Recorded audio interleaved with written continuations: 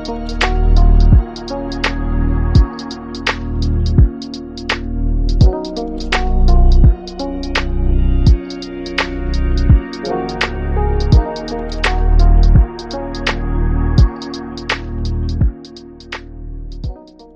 everybody, back to the Clear Out Podcast with your host, Matt Brooks. We are brought to you by Blue Wire Podcasts, and today I am previewing the upcoming Celtics-Nets first-round series, highly anticipated, I think, by pretty much everybody. I've seen it as most people's, maybe not most, but many people's most anticipated matchup in the first round, joined by Lucas Kaplan, the one and only. Lucas, how you doing? Pretty good. Playoff basketball's here. Can't complain. Weather's getting warmer. It's that time of the year. Yeah, good little stretch of games. We're recording on Saturday. Timberwolves, Grizzlies was excellent. Raptors, Sixers was not. I mean, it was a good game in terms of it was fun to watch Maxey go off. But, it's just exciting. This is such a fun part of the year. And it kind of makes the whole 82-game slog worth it. And I think it's really nice, as two people that have, watched this Nets team that's been really, really dominant for at least one of the two seasons they've had their guys on the floor. It's kind of nice to have a first round matchup that's really interesting versus last year when they faced off against the Celtics. It was kind of all right, see how they look. And we'll kind of get through the next round, which ultimately it's actually looking back at those games. I think you and I can talk for days about how fun those games were with the big three. That's kind of the last remnants of everything. Yeah, I still watched the Game 4 highlights in Boston when they put up 130 something points. And hey, even then, that's the last, maybe only great Joe Harris playoff game came in that series. Oh yeah. So yeah. That is the defining series of the James Harden Brooklyn era, which is quite the sentence. Yeah. Yeah, definitely. And both teams are in very different places now. I guess we'll start. This first off, I mean, the Celtics are fully healthy. They have an identity this year in a way that they just didn't. That you talk about that Game 4, they were just leaving Joe Harris open in transition. It was I remember that being a really, really poor defensive game for Boston. This year, they're very well-oiled machine in terms of what Udoka's done for them. And the Nets, meanwhile, have just had, we've talked about it a lot on this podcast, quite the interesting year. When I look at this matchup, it is such a pick'em series. You see people picking Nets in 6, you have Celtics in 6. It's mostly 6 or 7 games that you're seeing from analysts and stuff like that. And I think that's pretty on point. And I think a big part of it is we don't really know what the Nets are, even at this point, at this juncture. B, the Celtics are going through their own stuff, going through the last 7 or so games since they lost Robert Williams. They didn't really play any top-notch teams in a way. They're only 2 big games, and I don't even know if you want to call the game against the Bulls a big one because the Bulls have been not great, I think is probably the best way to put it for the latter part of this season. The only big game that they really played in was against Miami, and I think they lost by 8 points. So kind of weird. This is a weird series for me. It's hard to get a grip on which way it's going to go. Yeah, they played. They did also play the Bucks in a game that Nets fans had a lot of stake in, but they sat guys, right? Yeah, they were missing Tatum and Horford. Yeah, they started Grant Williams, Tice, Smart, Derek White, Brown. So, that's 5 rotation guys. But Grant Williams will not be playing 37 minutes a game in this series, is one of my colder predictions. Okay. We have a bunch of things we're probably going to hit on tactic wise. I want to do matchups first, since I think that's pretty important. I did a big column with Alec this week, kind of talking about this series. And one of my big points was how important matchups are, but moreover, how important it is for the Nets to force the Celtics into giving the Nets matchups that make more sense. Cause right now they're playing this double big lineup, and it forces the Nets into really awkward alignment. So you have the last time these two teams played on March 6th, I think it was, you had Kyrie on Marcus Smart, Seth Curry on Jaylen Brown, which I'm I don't know how I feel about that. I think they had Bruce on Jason Tatum. Not a great matchup for Bruce, I'll be honest. he's just a little too big and a little too strong. And then and the reason they did all this is you'd want KD on Tatum normally, but you needed KD on Horford for rebounding purposes. And then, of course, I guess Drummond on Robert Williams, or I guess it would be Tice now. So, yeah, I think that'll be a big thing for the Nets is like trying to give themselves better matchups because I don't know. I feel like it doesn't give the Nets the perfect alignment for the defenders they'd want on Boston's best players. I agree. I think the question of who Kevin Durant guards is like, when the ball gets tipped, I think the first thing to look for in game one. We saw it in the play-in when KD's on defensively, and I do think it is a question of him being on or off. He's so good at recovering in space, kind of off the ball to help at the rim. I had a long thread about that game, and I think the most positive sign was that, something I've been talking about leading into the playoffs is the Nets don't really have traditional rim protection, but they can throw out lineups where guys are just super long and active, and how much rim protection you can get out of lineups like that is really important. And Kevin Durant was great at it. He's a factor around the rim, hitting drivers, all that stuff. But if you have him on Tatum, which you would think makes the most sense, just thinking about one-on-one matchups, you're taking that away. And the sort of shape, the geometry of your defense looks a lot different. But if you don't have KD on Tatum, if you have him on Tice, I guess, or maybe Horford and Drummond on Tice, whatever the case may be, you're now putting Bruce and or Seth in much more difficult positions. So it'll really be a question of what do the Nets value more? What does Nash and Vanderpool, what are they focused on? Are they focused on trying to limit, how comfortable Brown and Tatum are one-on-one? Or do they care more about, I guess, like the holistic integrity of their paint defense? That's like the first question I think they have to answer if we're talking about matchups. Yeah, because they could get really crazy. And like Brown is the guy where I'm like, I like try to toy around with this. Like, is there a way to put like Brown on? You can't really put him on Tice. That just seems like a matchup in hell. You can't put him on Horford. Like it's a weird thing for the Nets to face in a way. Like they do when KD's out there, they have 2 7-footers in theory. So they can match them. It's just more of a question of like, how are you allocating things? And then on the flip side, like I think Boston's pretty well set up. I thought, in that most recent game, Tatum had some pretty good defensive sequences against KD. Like again, it's KD, so you can only do what you can only do. But I thought he had some pretty good defensive sequences. There was like a step back 3 that he stayed pretty much pace for pace with. I think that was like third quarter or something like that. And then Smart on Kyrie. I mean, I don't love that matchup, honestly, for Smart. I just think Kyrie is a little quick, I think, in a way, and a little zippy for him. But that's in theory, that's a good matchup. And otherwise, I think things align pretty well for them.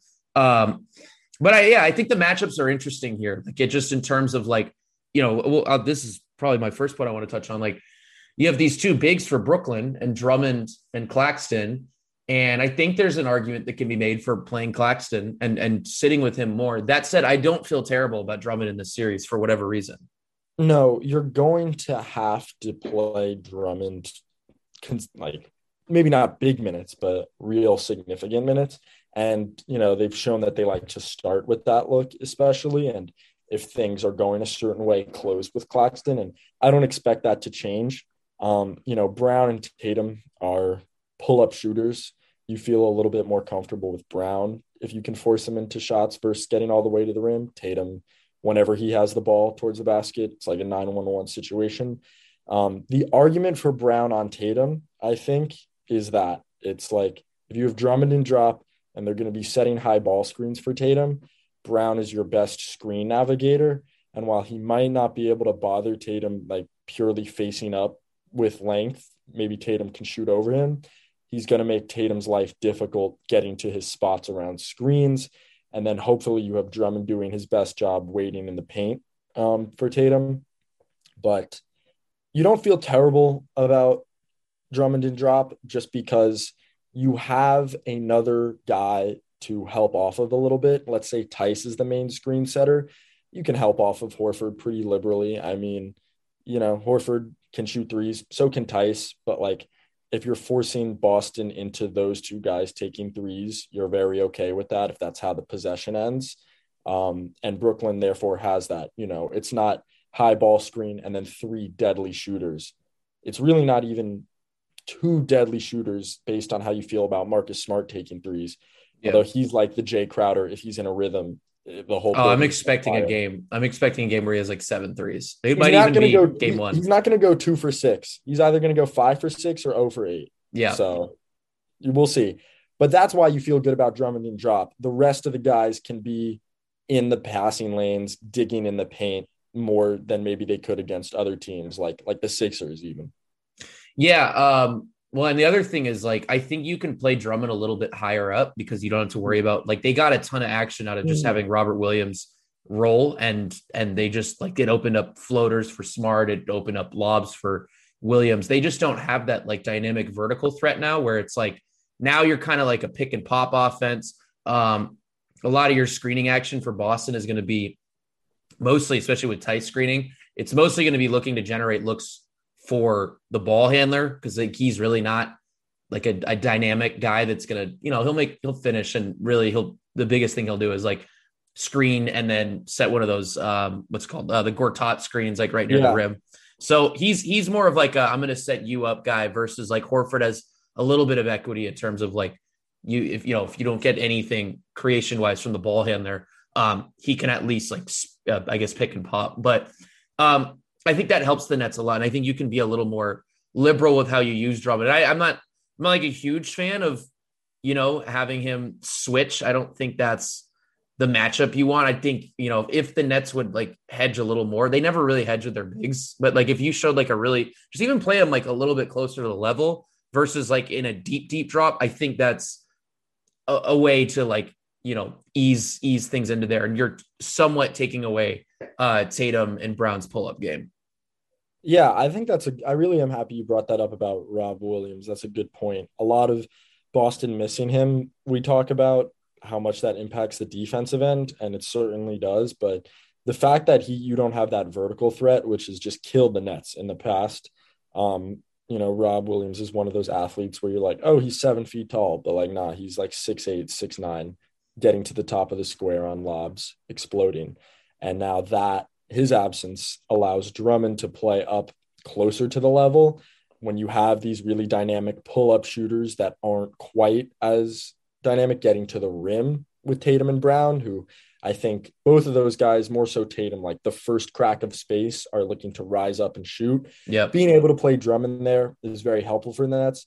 I wish we would have seen more trapping in the regular season from Brooklyn. I wish that's something that they prepare themselves a little bit more to do, just because I could really see that holding value in this series.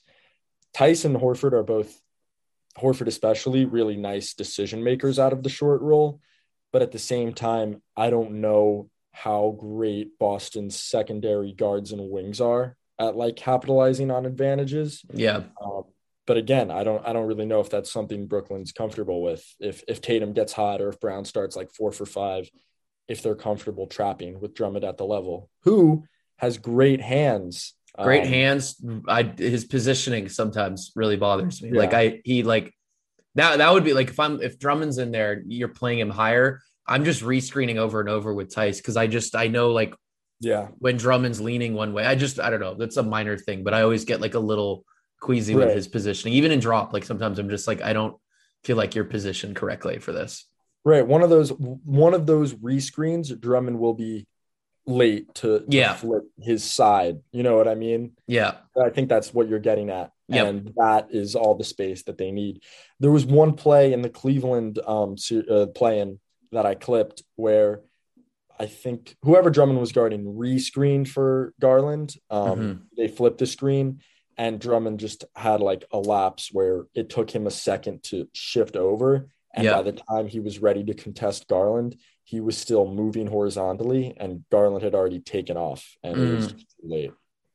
Yeah. So, I think we kind of know what Drummond is at this point. Like there's the exploit of offensive rebounding too. Like, and they didn't, the Nets weren't like a team that won I think they actually lost on the season in terms of offensive rebounding. They had a couple more rebounds in the game on March 6th, which is like basically my only reference point for this game Yeah. or this series. I mean, but I think that's another exploit. Obviously, if you're a switching defense and you're able to pull bigs, if you're an offense going up against a switching defense and you're able to pull the opponent's bigs away from the basket, especially if it's one big, the obvious counter is, hey, we're going to go crash the glass really hard. So I think that's more equity for and more value in Drummond, as if, the Celtics switch, he has a smaller player on him. Let's say it's, I don't know. I don't know what it would be. It would be, let's say it's like Marcus Smart. Like, go ahead and crash the glass. Doesn't matter if Kyrie or KD makes the shot. We just want you in there and like cleaning this up. So I think that's another a big reason to actually leave him out there is you can create a lot of extra points that way. Yep. And we saw it a little bit with Cleveland where they didn't want Mobley on Drummond. They wanted him to roam more. And whatever that was, Markkanen ended up one-on-one versus Drummond on a few possessions and just could not contain him on the glass. There were like 2 fouls and a couple offensive boards. And it's going to be a problem, Drummond is one of the few offensive rebounders in the league still where you are truly worried as a coach, like, can the guy we're guarding him with one-on-one keep him off the glass? His offensive rebounding is a little bit less emphasized these days. Yep. There aren't a ton of individuals that command that sort of sway, but Drummond, if nothing else, certainly does. Yeah. Talking about the other big that the Nets have in this series, I think the obvious value for Claxton is, it just is like, I thought he was really dialed in defensively against Cleveland, like just really, really good. Making those help rotations and finishing with big blocks. It was different. I mean, I think you pointed out at the very beginning of this, it was different to see that type of rim protection for the Nets from him and KD. And I think the obvious value is if the Nets are switching on their end, that's a really nice guy to throw at Jaylen Brown, to throw at Jason Tatum. Are you concerned about anything with him in this series? I think it's interesting that Claxton's value, or not value, but the eye-popping plays that he makes on defense have sort of evolved from, wow, look at like what a switcher this guy is, versus now it's like, look at him rotating over, tracking the ball, going straight up. Like, he's a problem when he's rotating over at the rim for guys to finish over. And when you pull him away from the basket, you obviously decrease that value, but then who's your best rebounder down there? Is it KD against a big, is it KD and Brown, and Kyrie and Seth aren't really going to give you much. And it's just those two versus maybe 2 bigs and Marcus Smart, who's going to get down and dirty in there, and maybe Brown or Tatum, whichever one of those guys Claxton isn't switched on. So you worry about the rebounding there. But then you also, I guess, just worry about how Claxton holds up repeatedly guarding Tatum and Brown. And I think, that's a good matchup for them. You feel comfortable with Claxton there, but they'll certainly, it's just a big test. There's no other really way to say it. I'm not worried about one specific thing, but they're going to hunt that matchup. Claxton's going to have a lot of possessions where he's guarding the 2 of them. And it's, this is the big leagues. This is like his first real big playoff test. We've seen a lot of regular season improvement, but this is really make it or break it for him. The amount of money he commands this offseason will be, I think, largely tied to how he performs in this series. And I don't think that's lost on anybody, but this series is just huge for him in that regard. Yeah. I mean, you kind of saw it last year. Like, last year was a pretty big, stage for him where it was like, it was kind of the opposite against Boston. It was like, I don't know how ready this guy is. Honestly, like it just kind of stuck out. So yeah, it'll be big. I think, likely they'll kind of approach Claxton the way they did last year, where it was like, hey, we want to see you make plays out of the short roll and we're going to trap and we're going to make you beat us that way. We want to see if you can make that, turning over your, what is that? His right shoulder, left shoulder, right shoulder, right shoulder hook. We want to see if you can hit that consistently. And I like, actually in this game that I keep referencing, like I don't think he had a great game. I know he had like, I think he finished like 50% from the field, but he missed a couple of those like hooks that those are the shots. Like when he's making those, it's like, it's a really good Claxton game. When those start going in, you're like, wow, he's feeling it tonight. But in that game, like he wasn't really making those. A big part of it was just that the Celtics are so big. They were able to like push him into uncomfortable spots. So that's probably my concern is more of an offensive thing. Can you get enough from him in a way where it makes the defense work? Definitely. And with Boston, it's like if Derek White is the guy that's sliding over and bodying him, and if Marcus Smart is the guy that's sliding over and bodying him, those are big guards that, historically Claxton has had a tough time imposing his will on just because those guys get so low to the ground and are so strong, especially Marcus Smart, that it's like, yeah, Claxton may have 5-6 inches on them, but it is not like an advantage in any other respect. They're pushing him off of his base. Marcus Smart can get Claxton off balance. Then all of a sudden those hook shots look kind of ugly. I'm sure every Nets fan can like imagine the ugly Claxton hook shot versus the more traditional pretty one that goes in. The thing I'm more worried about, even more than the hook shots, but to your point, is just that short roll game in general. I feel like when I watch Claxton on the short roll, if he doesn't see the pass immediately, he's not making it. Like all of these reads that, I've clipped and you've clipped and Alec have clipped and other guys on Nets Twitter, they're nice reads and they're nice to see, but I feel like the thing they all have in common is Claxton catches it and it's in his line of sight immediately. Yeah. I still haven't really seen him like go through his reads, go through his progression. Like I don't think he floor maps before he even catches at all. Like you look at sorry to cut you off, but like you look at like it's really good way to do it is like watch Drummond in his minutes and then watch Claxton because Drummond makes these reads. I'm not like he's not like he's a good short roll passer. I'm not saying he's like incredible, but like he makes good reads. So I think that's a really good way to go about it. Yeah, he knows where the guys are on the floor. Whereas Claxton, it feels like he doesn't know. He hasn't predetermined that Seth is the guy in the weak corner, and that if he sees Drummond, like if he sees Seth's man in his line of sight, he knows like this ball has to go to Seth. Yep. Claxton has to see it in front of him, and if he doesn't in the first 0.5 seconds, it's like automatic that he's getting into his one dribble turn over the right shoulder. Yep. So. Yep. Yeah. So I think that's going to be the obvious thing that actually this is a larger question. Like what exploits do you see for the Celtics? Like when they're attacking the Nets, it can be on either side of the ball. I just worry about, if there's one thing Boston can exploit, it's the Nets late game offense. I guess you could just say offense in general. I just see that scenario that happened over and over against the Cavs in the fourth quarter repeating itself, where Bruce or Claxton set the high ball screen to go to Kyrie or KD or whoever it is, and the floor just shrinks. And it's Bruce navigating a 4-on-3, which is fine sometimes throughout the game. Bruce is certainly, I think, improved and is just much more consistent in his reads. But again, the Celtics have these long, rangy defenders that can shrink the floor. And Bruce is not the best lob thrower. He's not like manipulating the defense with his eyes. He's not creating open reads. He's just sort of making them if they're there. And I just worry about the Nets not being able to get past that. If they're setting the high ball screen and two go to the ball and it's Claxton or Bruce in the short roll, I just don't know if that's going to produce enough offense consistently, to the level that they need it to, because they can help off of Claxton. If Curry's in the game and his ankle's not right, you worry about him being like relying on him for tough shot making.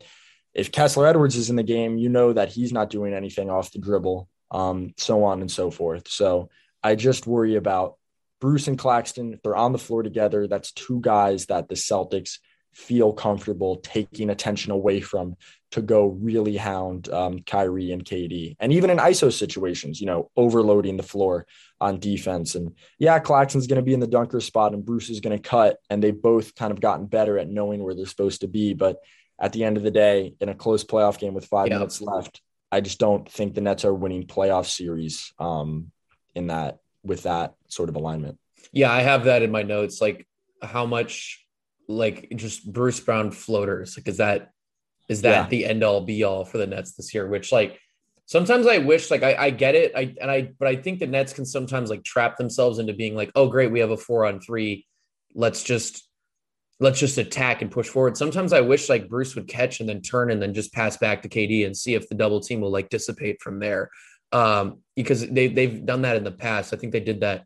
I don't remember what game it was, but they kind of reset that way, and it was like a smart. I just wish they do stuff like that more, and just like not always feel like, hey, we have to be an attack mode, because I think there is a way, like even though you're playing 4-on-3, there is a way to feel like you kind of have an advantage. And Boston is like, man, you watch just like them play this year, they're so good at rotating out of trapping and stuff like that. I mean, a big part of it is like Marcus Smart's a madman. Like he's just insane. There was a sequence they had in the fourth quarter of the March 6th game that the Celtics trapped.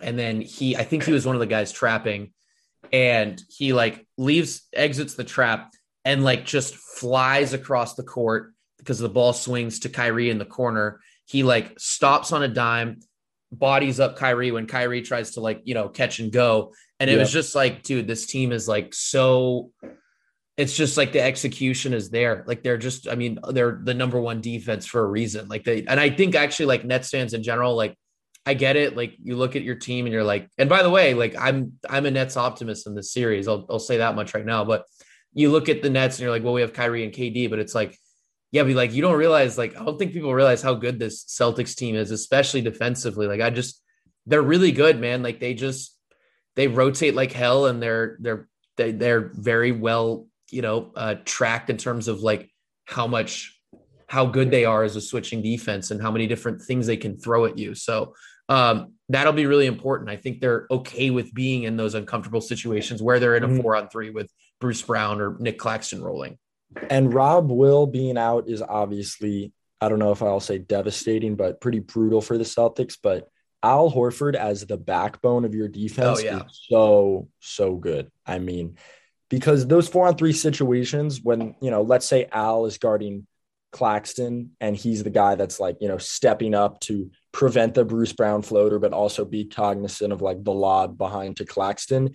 It's really a mind game. It's really a chess match between Bruce and Horford. And this is no disrespect to Bruce or anybody, but how many guys would you rather have navigating that situation, yelling out, to the guy that doubled KD where to run to than Horford? I mean, as a quarterback of the defense, 35, 36, whatever, his mind is as sharp as ever. And you just feel really confident if you're a Celtics fan with Horford back there. And then, as you said, the rotations are just so on point. And not only do you have guys rotating so quickly and smartly, but you have such physical guys doing that. Yeah. You just pointed out, that sequence ended with Marcus Smart bodying up Kyrie. These guys aren't just like flying by on their closeouts. They're really disciplined once they get there as well. So those 4-on-3 situations, I just hope the Nets don't fall into that trap and go, 4-on-3, we've won. We've created the advantage, because Bruce, Claxton, Kyrie, Seth, whatever it is, if those are the 4, and if the 3 for the Celtics is, Tatum, Horford, Tice, or White, or, Smart, whatever, I don't really know if the Celtics feel disadvantaged there. And they certainly don't, because the ball's out of Kevin Durant's hands. So that's my main thing that I think Boston will be able to exploit. How do you feel about the Nets in general in terms of like their ability to beat double teams and traps? Not super confident. This is going to, I guess, touch on another thing I've been thinking about, but Kyrie's passing, I feel like in this series is really going to be pushed to the limit. There was one play in that Cleveland series that I again clipped where he comes off a double stagger, he gets downhill, and the 2 guys that set the stagger were Seth and Drummond. Drummond goes to the rim, Seth pops out to the wing, and it was Garland that was like splitting the difference between them. Because I think 2 guys on the second screener went to Kyrie. And I just feel like Kyrie, I don't know if he's going to manipulate that weak side guy where he looks at the lob and then throws it to Curry for 3, or he looks to Curry and then throws the lob to Drummond. And then, that's Garland on the weak side. How's he going to be able to manipulate, the Celtics defenders?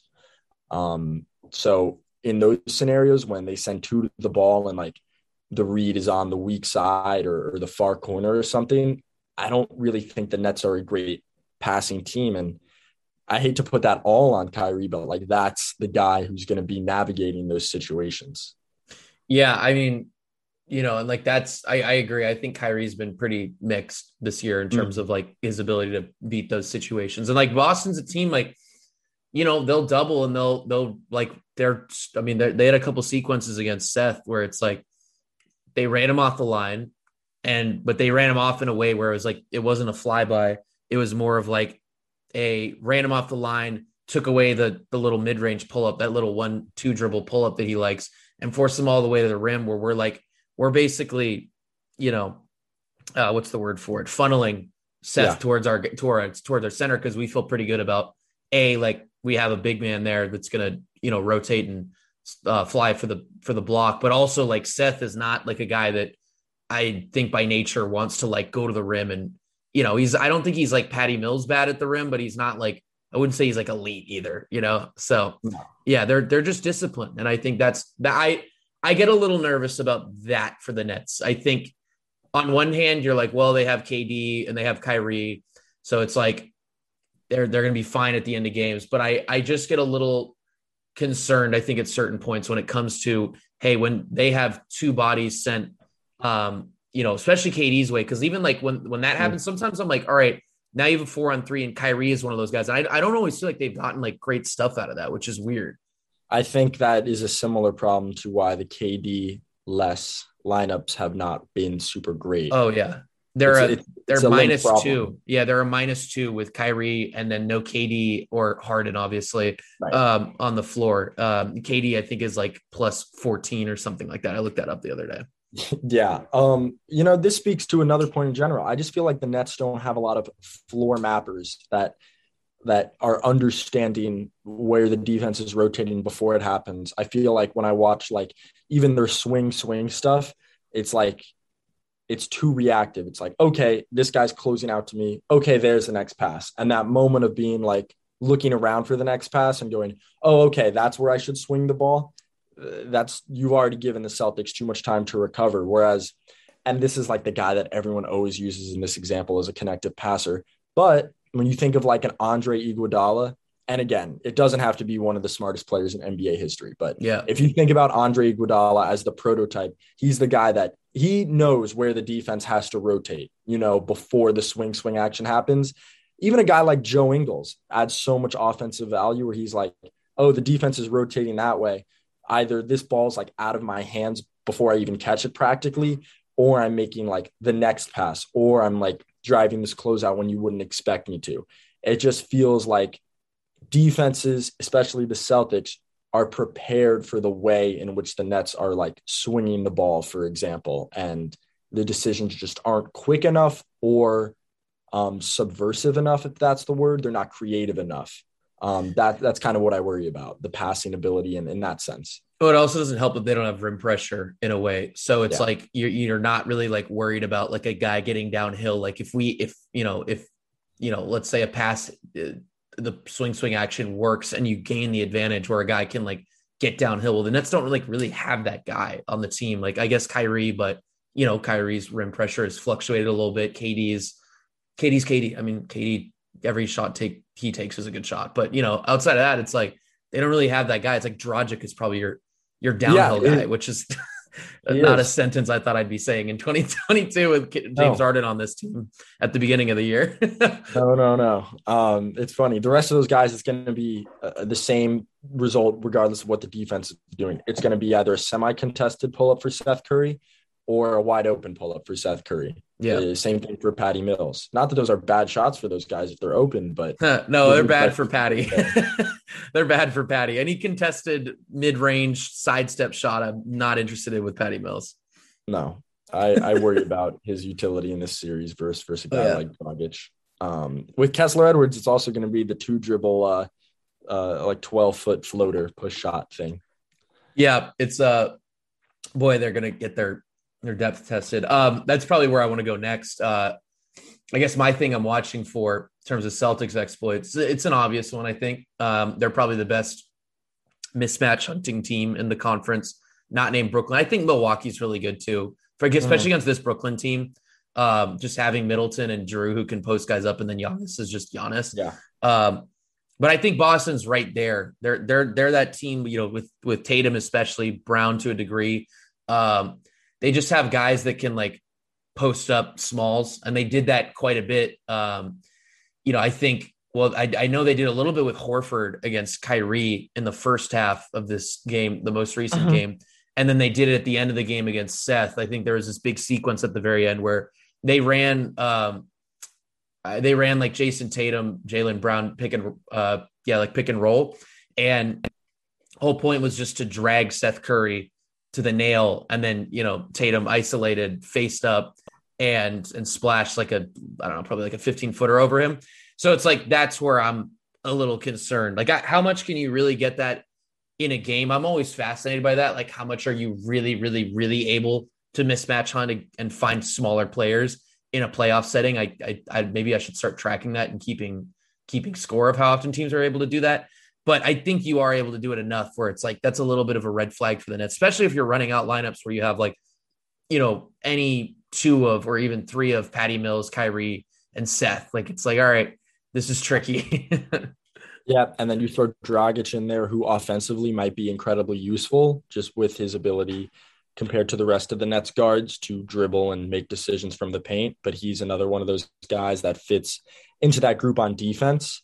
We've come a long way from the Nets being able to switch Hunt Fournier last year over and over and over and over and over again. But that is definitely something you worry about in terms of the switch hunting. And it's why a guy like Kessler Edwards, I get why he might not get a lot of minutes. I get why people think he is the one to be cut from the 8 or 9 man rotation, but I just am still intrigued by his body type and what he brings that other Nets don't, where it's just like, if he can give you 20 minutes, maybe even 15, where Right. Instead of Seth, who maybe you get to rest, or instead of one of those small guards, you can park him in the corner on offense. And then there's one less guy to really attack, because if it's Jaylen Brown, Kessler Edwards one-on-one, like, yeah, Jaylen's probably going to have a few possessions where he gets his. Kessler's going to foul him on a pump fake. That's just how life is. But this might look really stupid if he gets DNP'd like games 3 through 7. But yeah, it's just so tantalizing that he could be a solution, a stopgap in maybe like bench heavy lineups when it's like the end of the third or the beginning of the second, stuff like that. Yeah. I'm not out on Kess yet, but I worry about the short leash. I think we saw that last year with Nash. Nash kind of like, with young players, he'll give them a chance in the playoffs, but it's kind of like hey, you need to be good right away type of chance. You know what I mean? Like, he just like wasn't. Yeah. You just, with Claxton is a good example. Like, just wasn't here for it after like only a couple of minutes, which like is fine. Like, ultimately it didn't matter, but Kessler adds like a lot of utility just in terms of, and like for this series, especially just the size that he brings. I just think you need that wing size player so much in this series, like so much, maybe even more than you do against, I don't know, like Milwaukee. I mean, I guess you probably want him for Middleton, but Bruce has done a pretty decent job there. So this series is one where you're like, man, you could really use that guy's like length and his bounce that he has on contests and stuff like that. Like, just that would be huge if you can get that guy acclimated. Yeah, that this is the series where you really hope he's far enough along where Nash gives him a chance and he eats it up, and then he's getting 20, 25 minutes by the end of the series. And it's like, thank God we have him instead of some of the Patty Mills minutes that would instead go to, or even some of the Bruce Brown minutes where they don't respect him in the corner, but they maybe respect Kessler if he hits a couple threes. The other thing about him is I've been really impressed with his rebounding, and it's not like the biggest deal or anything, but it's really nice to see that he's not afraid to get in there and mix it up and use his athletic traits to help them on the glass. And if you're looking for reasons to be optimistic about him, that's definitely one of them. He's not scared of mixing it up. That's not really his issue, especially on defense or on the glass. Mm-hmm. Maybe on offense, he gets some deer in the headlights moments, but never on defense. Yeah, no, agreed. Cause then you look down, it's like, all right, like this is a series where you're a little worried about the burden being placed on KD's shoulders. You're just a little worried. You're like, all right, You're probably the main Tatum defender. I'm sure they're going to try to survive with Brown as much as possible because you want to keep KD fresh. I would expect that to be the matchup they come out with in game one and try to stick with that as much as possible. But at the end of that last game, they started shifting over KD on Tatum, which makes sense. Like KD's probably their best, I think actually very easily their best isolation defender, especially this season. I think he's been awesome. Yeah. He's just been so good. It's like impossible to score on that guy this year. So you want him for that. And then he's always just done a good job against Tatum. I mean, if you can buy those minutes, ultimately you're probably going to go to, you're going to go with KD on Tatum at the end of games. But man, if you can find different guys that can buy you time so that you're not doing it as much throughout the rest of the game, Kess is a big one for you. Yep. And I think the other thing in terms of switch hunting that is a little worrisome is like they have really given Marcus Smart freedom to explore his limits and explore his ceiling as like a creator. And yeah, there are some mixed results, but like I'm sure a lot of Nets fans were tuned into that Milwaukee game where Tatum and Horford were sitting out that Boston almost stole. And it's like Marcus Smart has these moments where he really does great things with the ball in his hands, making the decision, creating the advantage. Yep. And yeah, it's Marcus Smart, but I'm telling you, he's looking at Patty Mills. He's looking at Seth Curry as food. And there will be moments, especially in bench heavy lineups, where he looks at those guys and he goes, I'm attacking them. I'm like getting into the paint or I'm shooting over them. Or I'm creating an advantage. And if Marcus Smart gets going, like that is another guy you have to worry about switch hunting, because he does have these moments where he's just really grown into himself as a creator. And yeah, he's not going to be that guy for 30 minutes a game, but you don't want to let Marcus Smart, get his for a 5-minute stretch because he's just killing your small guards. So I would argue that the switch hunting extends to him a little bit as well. He's just had too many dynamic moments in the second half of this year for me to kind of throw that out the window. Yeah, the Nets have done this in the past with Smart where they'll just like leave him open. Like it's just like a complete disrespect. I actually don't know if I would do that because I don't think you can afford the idea of him. Like if he gets going and it's like, it really works either way. Like if he misses those first couple shots, you kind of know it's like, all right, the strategies work for tonight. But I think it's risky because he's just good enough as a shooter where it's like he's right on the barrier of that being not a strategy that I think is like super prudent for them. So I'm curious to see how they'll approach that as well. Yeah, that definitely speaks to a larger topic that somebody should do more research on in terms of the value of being like a streaky shooter and like how that affects the way defenses play you, where if you make 35 out of every single 100 threes you take versus, sometimes you make 50 and then other times you make 15, how does that change things? But that is for a man with far more. That's like a nylon calculus type article. Somebody I'm over just there putting it out there. Somebody has to do it. Not me though. What do you think are Nets exploits?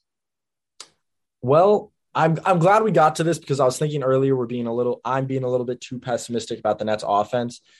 If there is an offense equipped to handle the Celtics defense in a lot of respects, it is Brooklyn, because their whole philosophy is we're going to switch everything. We have these great defenders that you're not going to be able to really get loose on. And Kyrie and KD, maybe more than any other two guys in the whole Eastern Conference, maybe in the league, don't need to get to the rim and don't need to bend the defense that much to get theirs.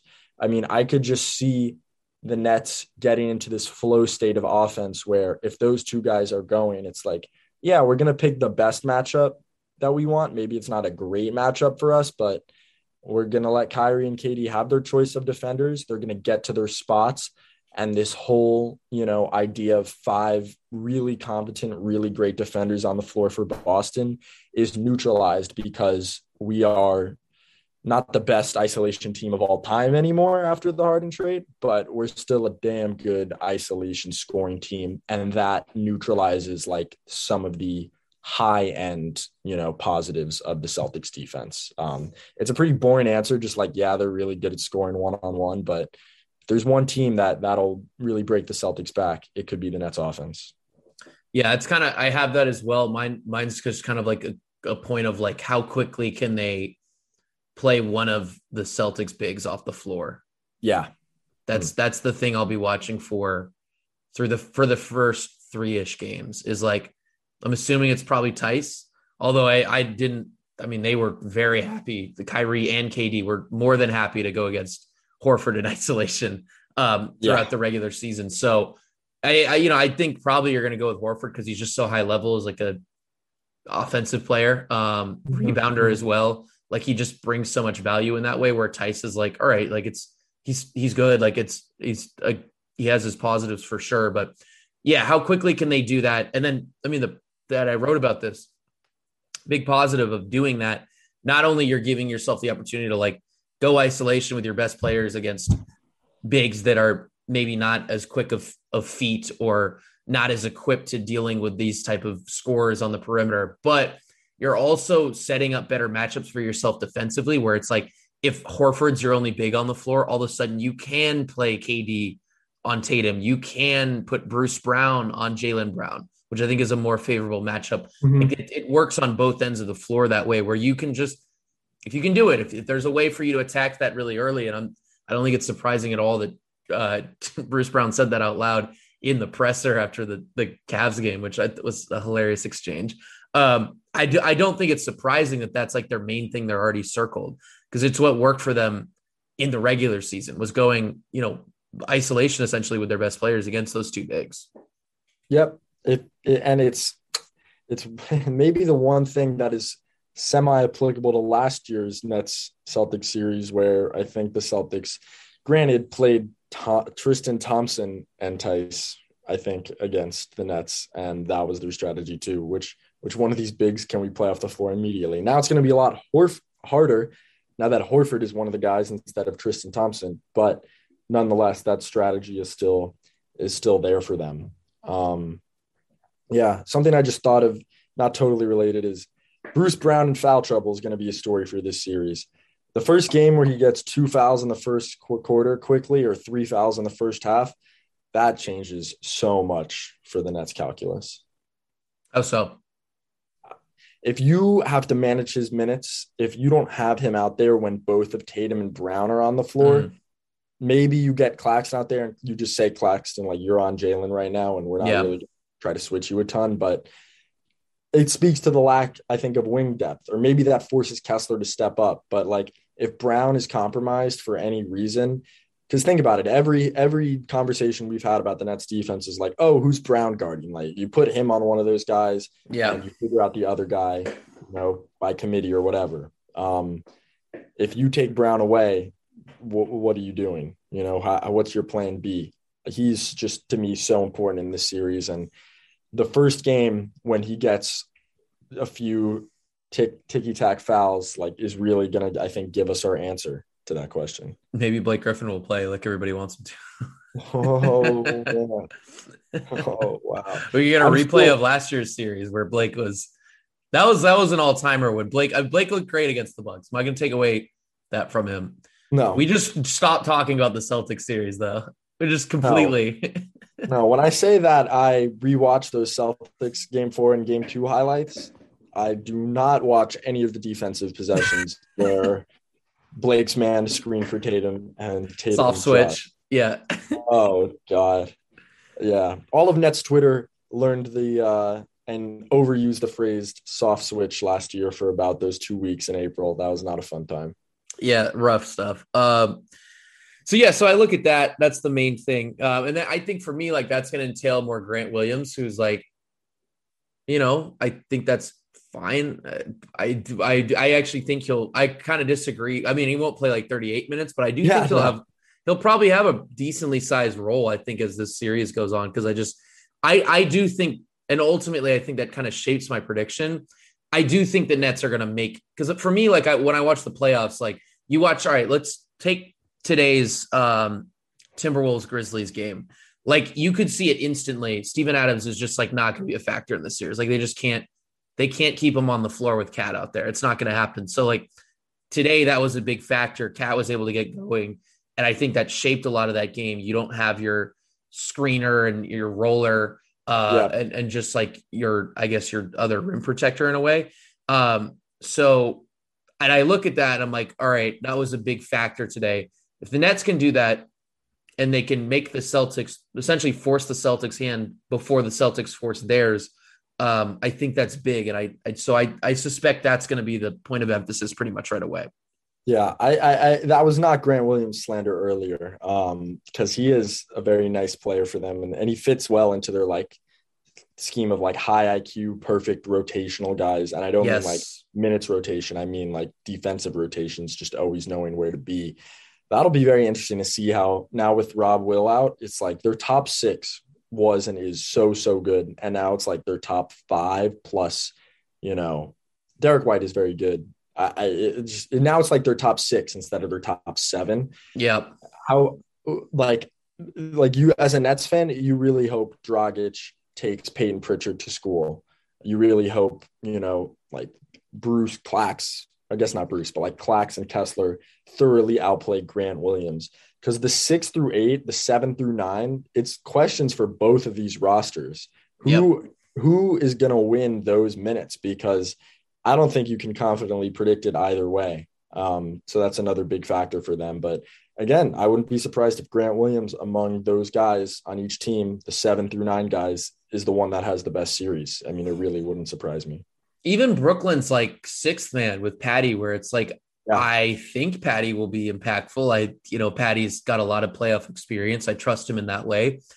I could also see this being a really bad series where it's like, if he's not hitting and he's getting run off the line or forced into these tough shots and he's just like food on defense, that there you go. There's your off the bench spark plug that you're just not going to have.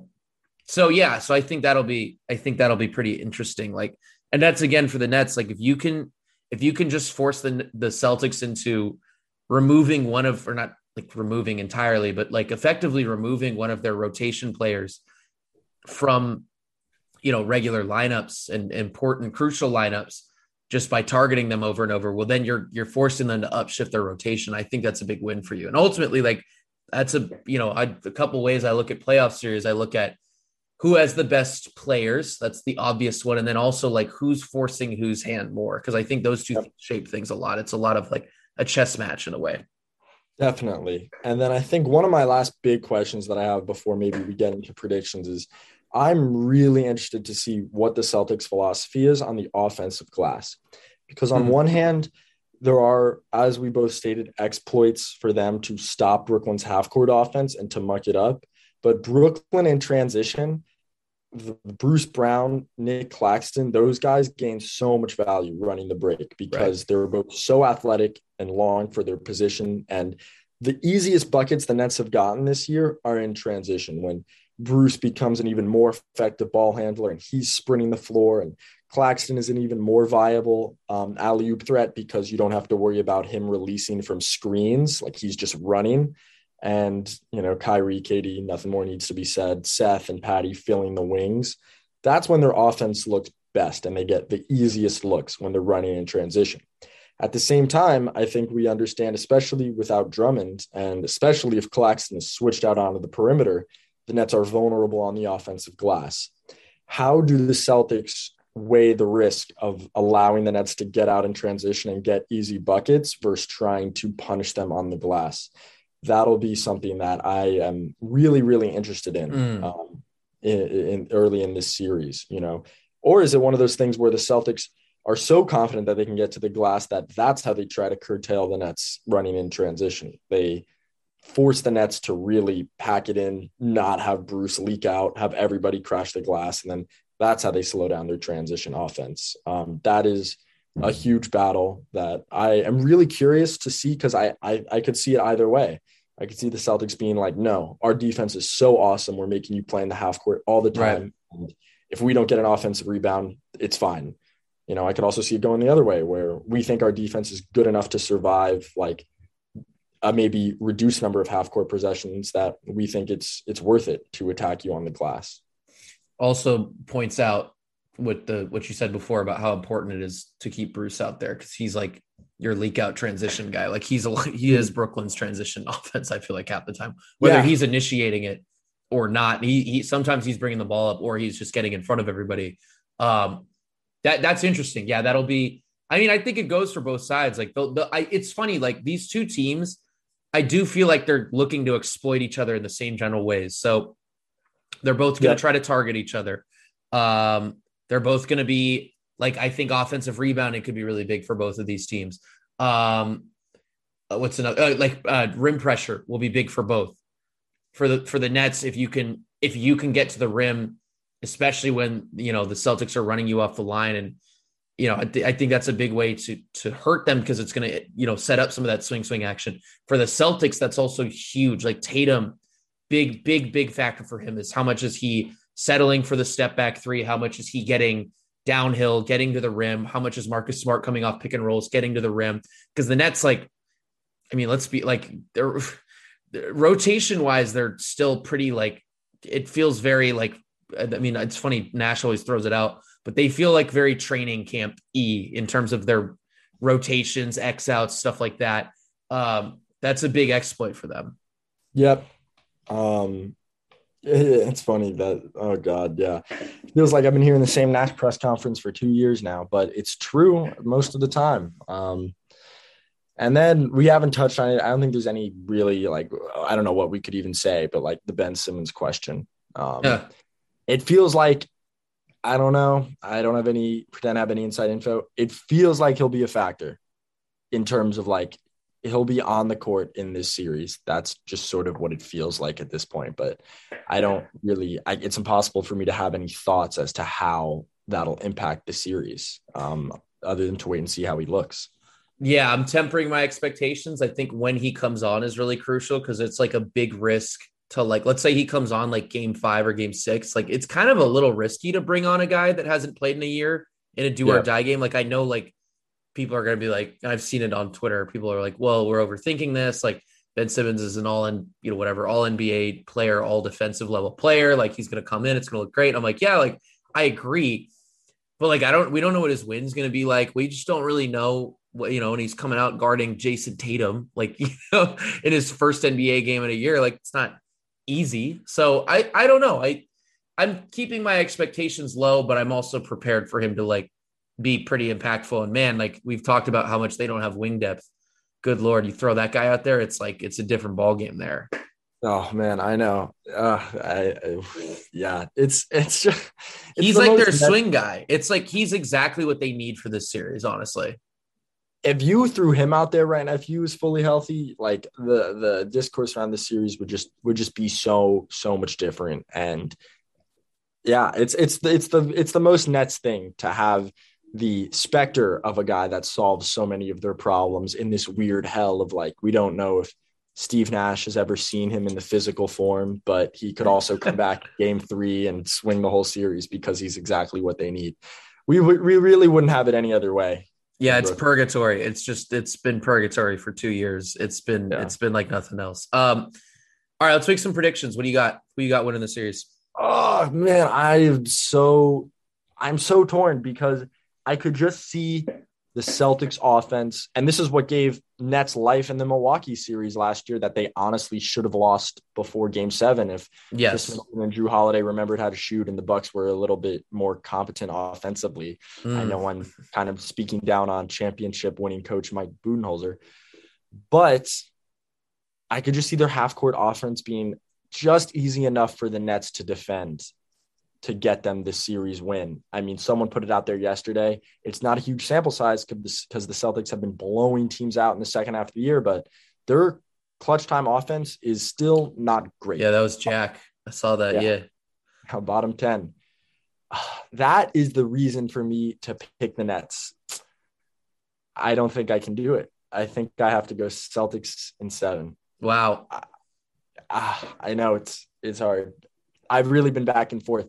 At the same time, I could see the Nets winning in 6. I could see all of our. I mean, that's such a BS cop out. The Nets have Kyrie and KD. They could both be awesome. They could win the series in 6. But my official prediction is Celtics in 7, and I feel awful about it because I'm literally picking against Kevin Durant in Game 7. But I also don't think the Celtics are going to close out the series in Brooklyn. So. Yeah, that's a weak prediction, but I do think it's kind of weak to not give a prediction. So I'm sticking to Celtics in 7. Got Nets in 6. I think we're gonna split the series. I think the Nets win game 5 and they close it out at home. Big thing for me, other Yep. than that they have Katie and Kyrie.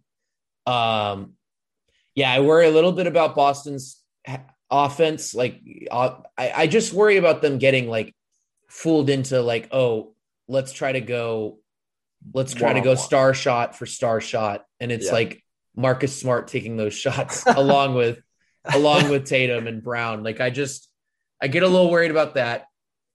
I think exploit wise, the Nets have a lot easier of a time in terms of just picking out those two bigs and forcing the Celtics into tough decisions.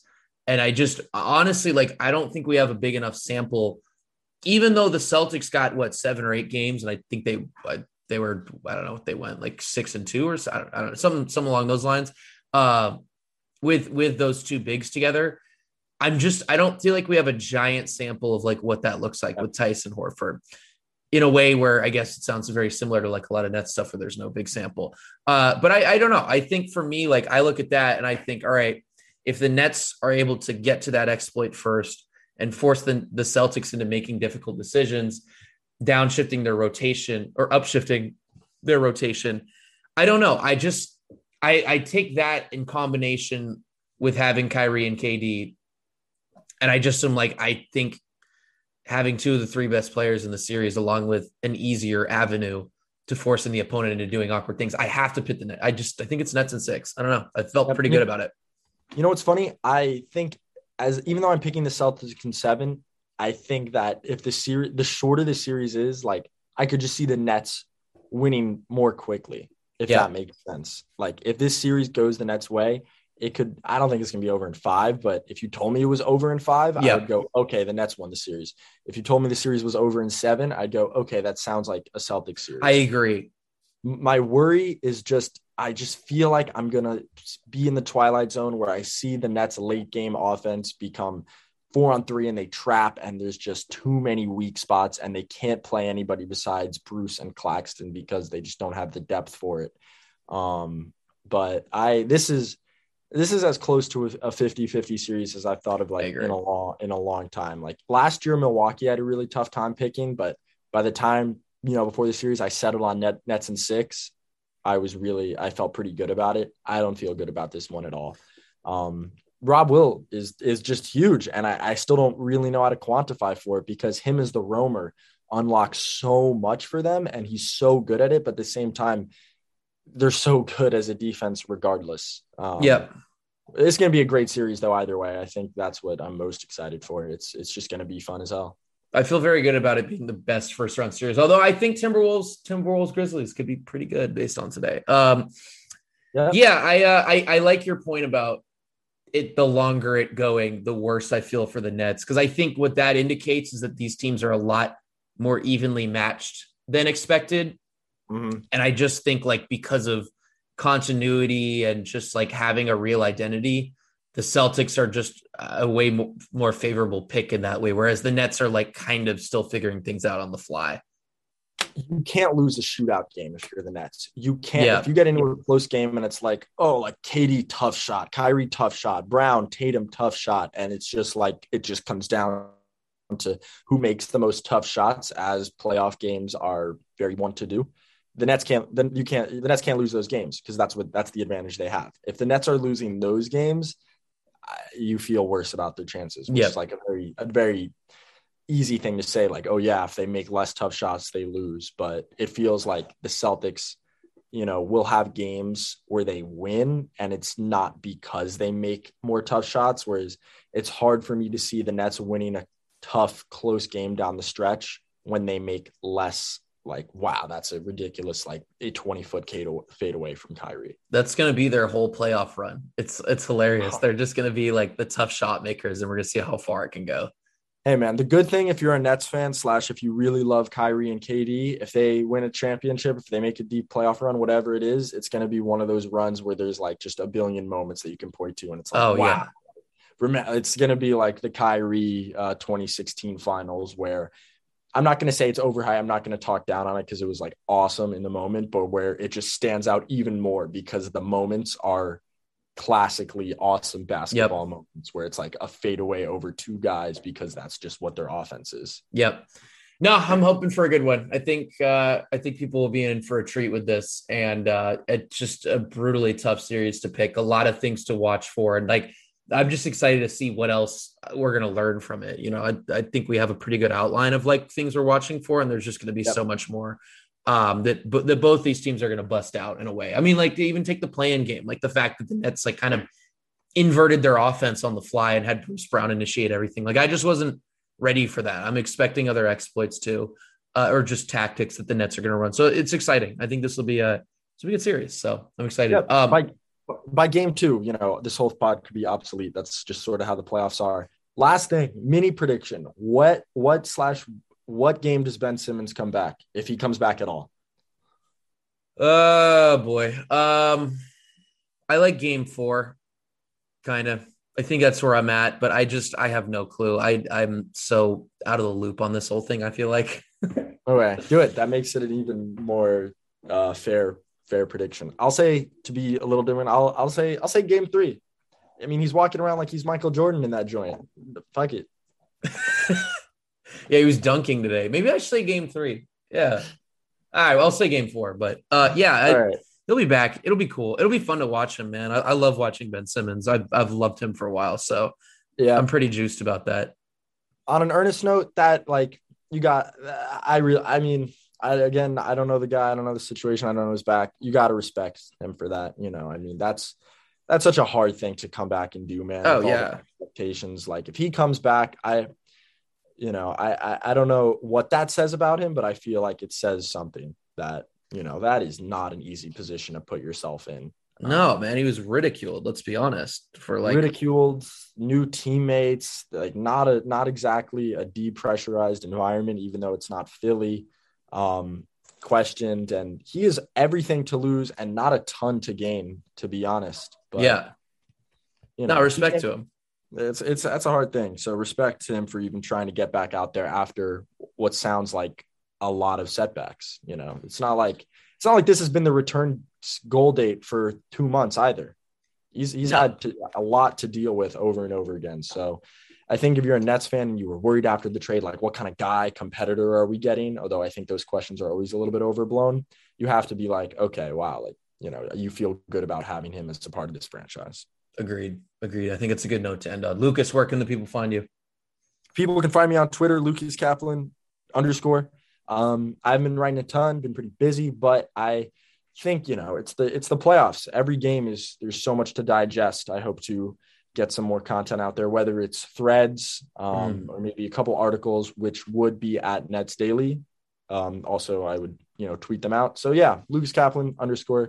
That's where you can find me. Always a pleasure to pod with you, Matt. And this will be a fun 2 weeks of this series and a fun couple months of the playoffs, man. Christmas is here. Yeah, I love this part of the year. I live for it. Like I really do. You can find me Matt Brooks NBA on Twitter. Subscribe to this podcast, The Clear Out, on Spotify, Apple Podcasts, whatever you use, we should be there. So yeah, Lucas, thank you so much for doing this. Thank you all for listening, and we will talk to you soon. Peace.